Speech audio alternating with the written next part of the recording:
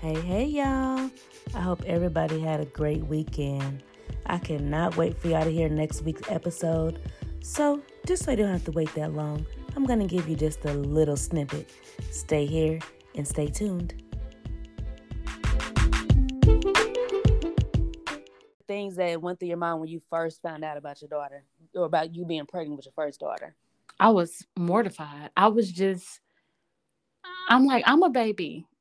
Right, exactly. I'm like, there's no plan book. I mean, even if you are married when you do it, even if Mm-hmm. you are an adult when you do it, there's just no guide.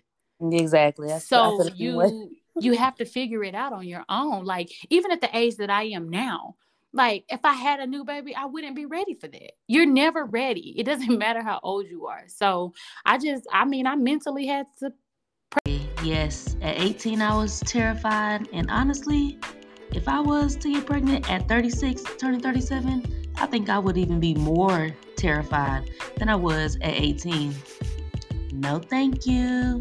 Stay tuned for the full episode next Monday.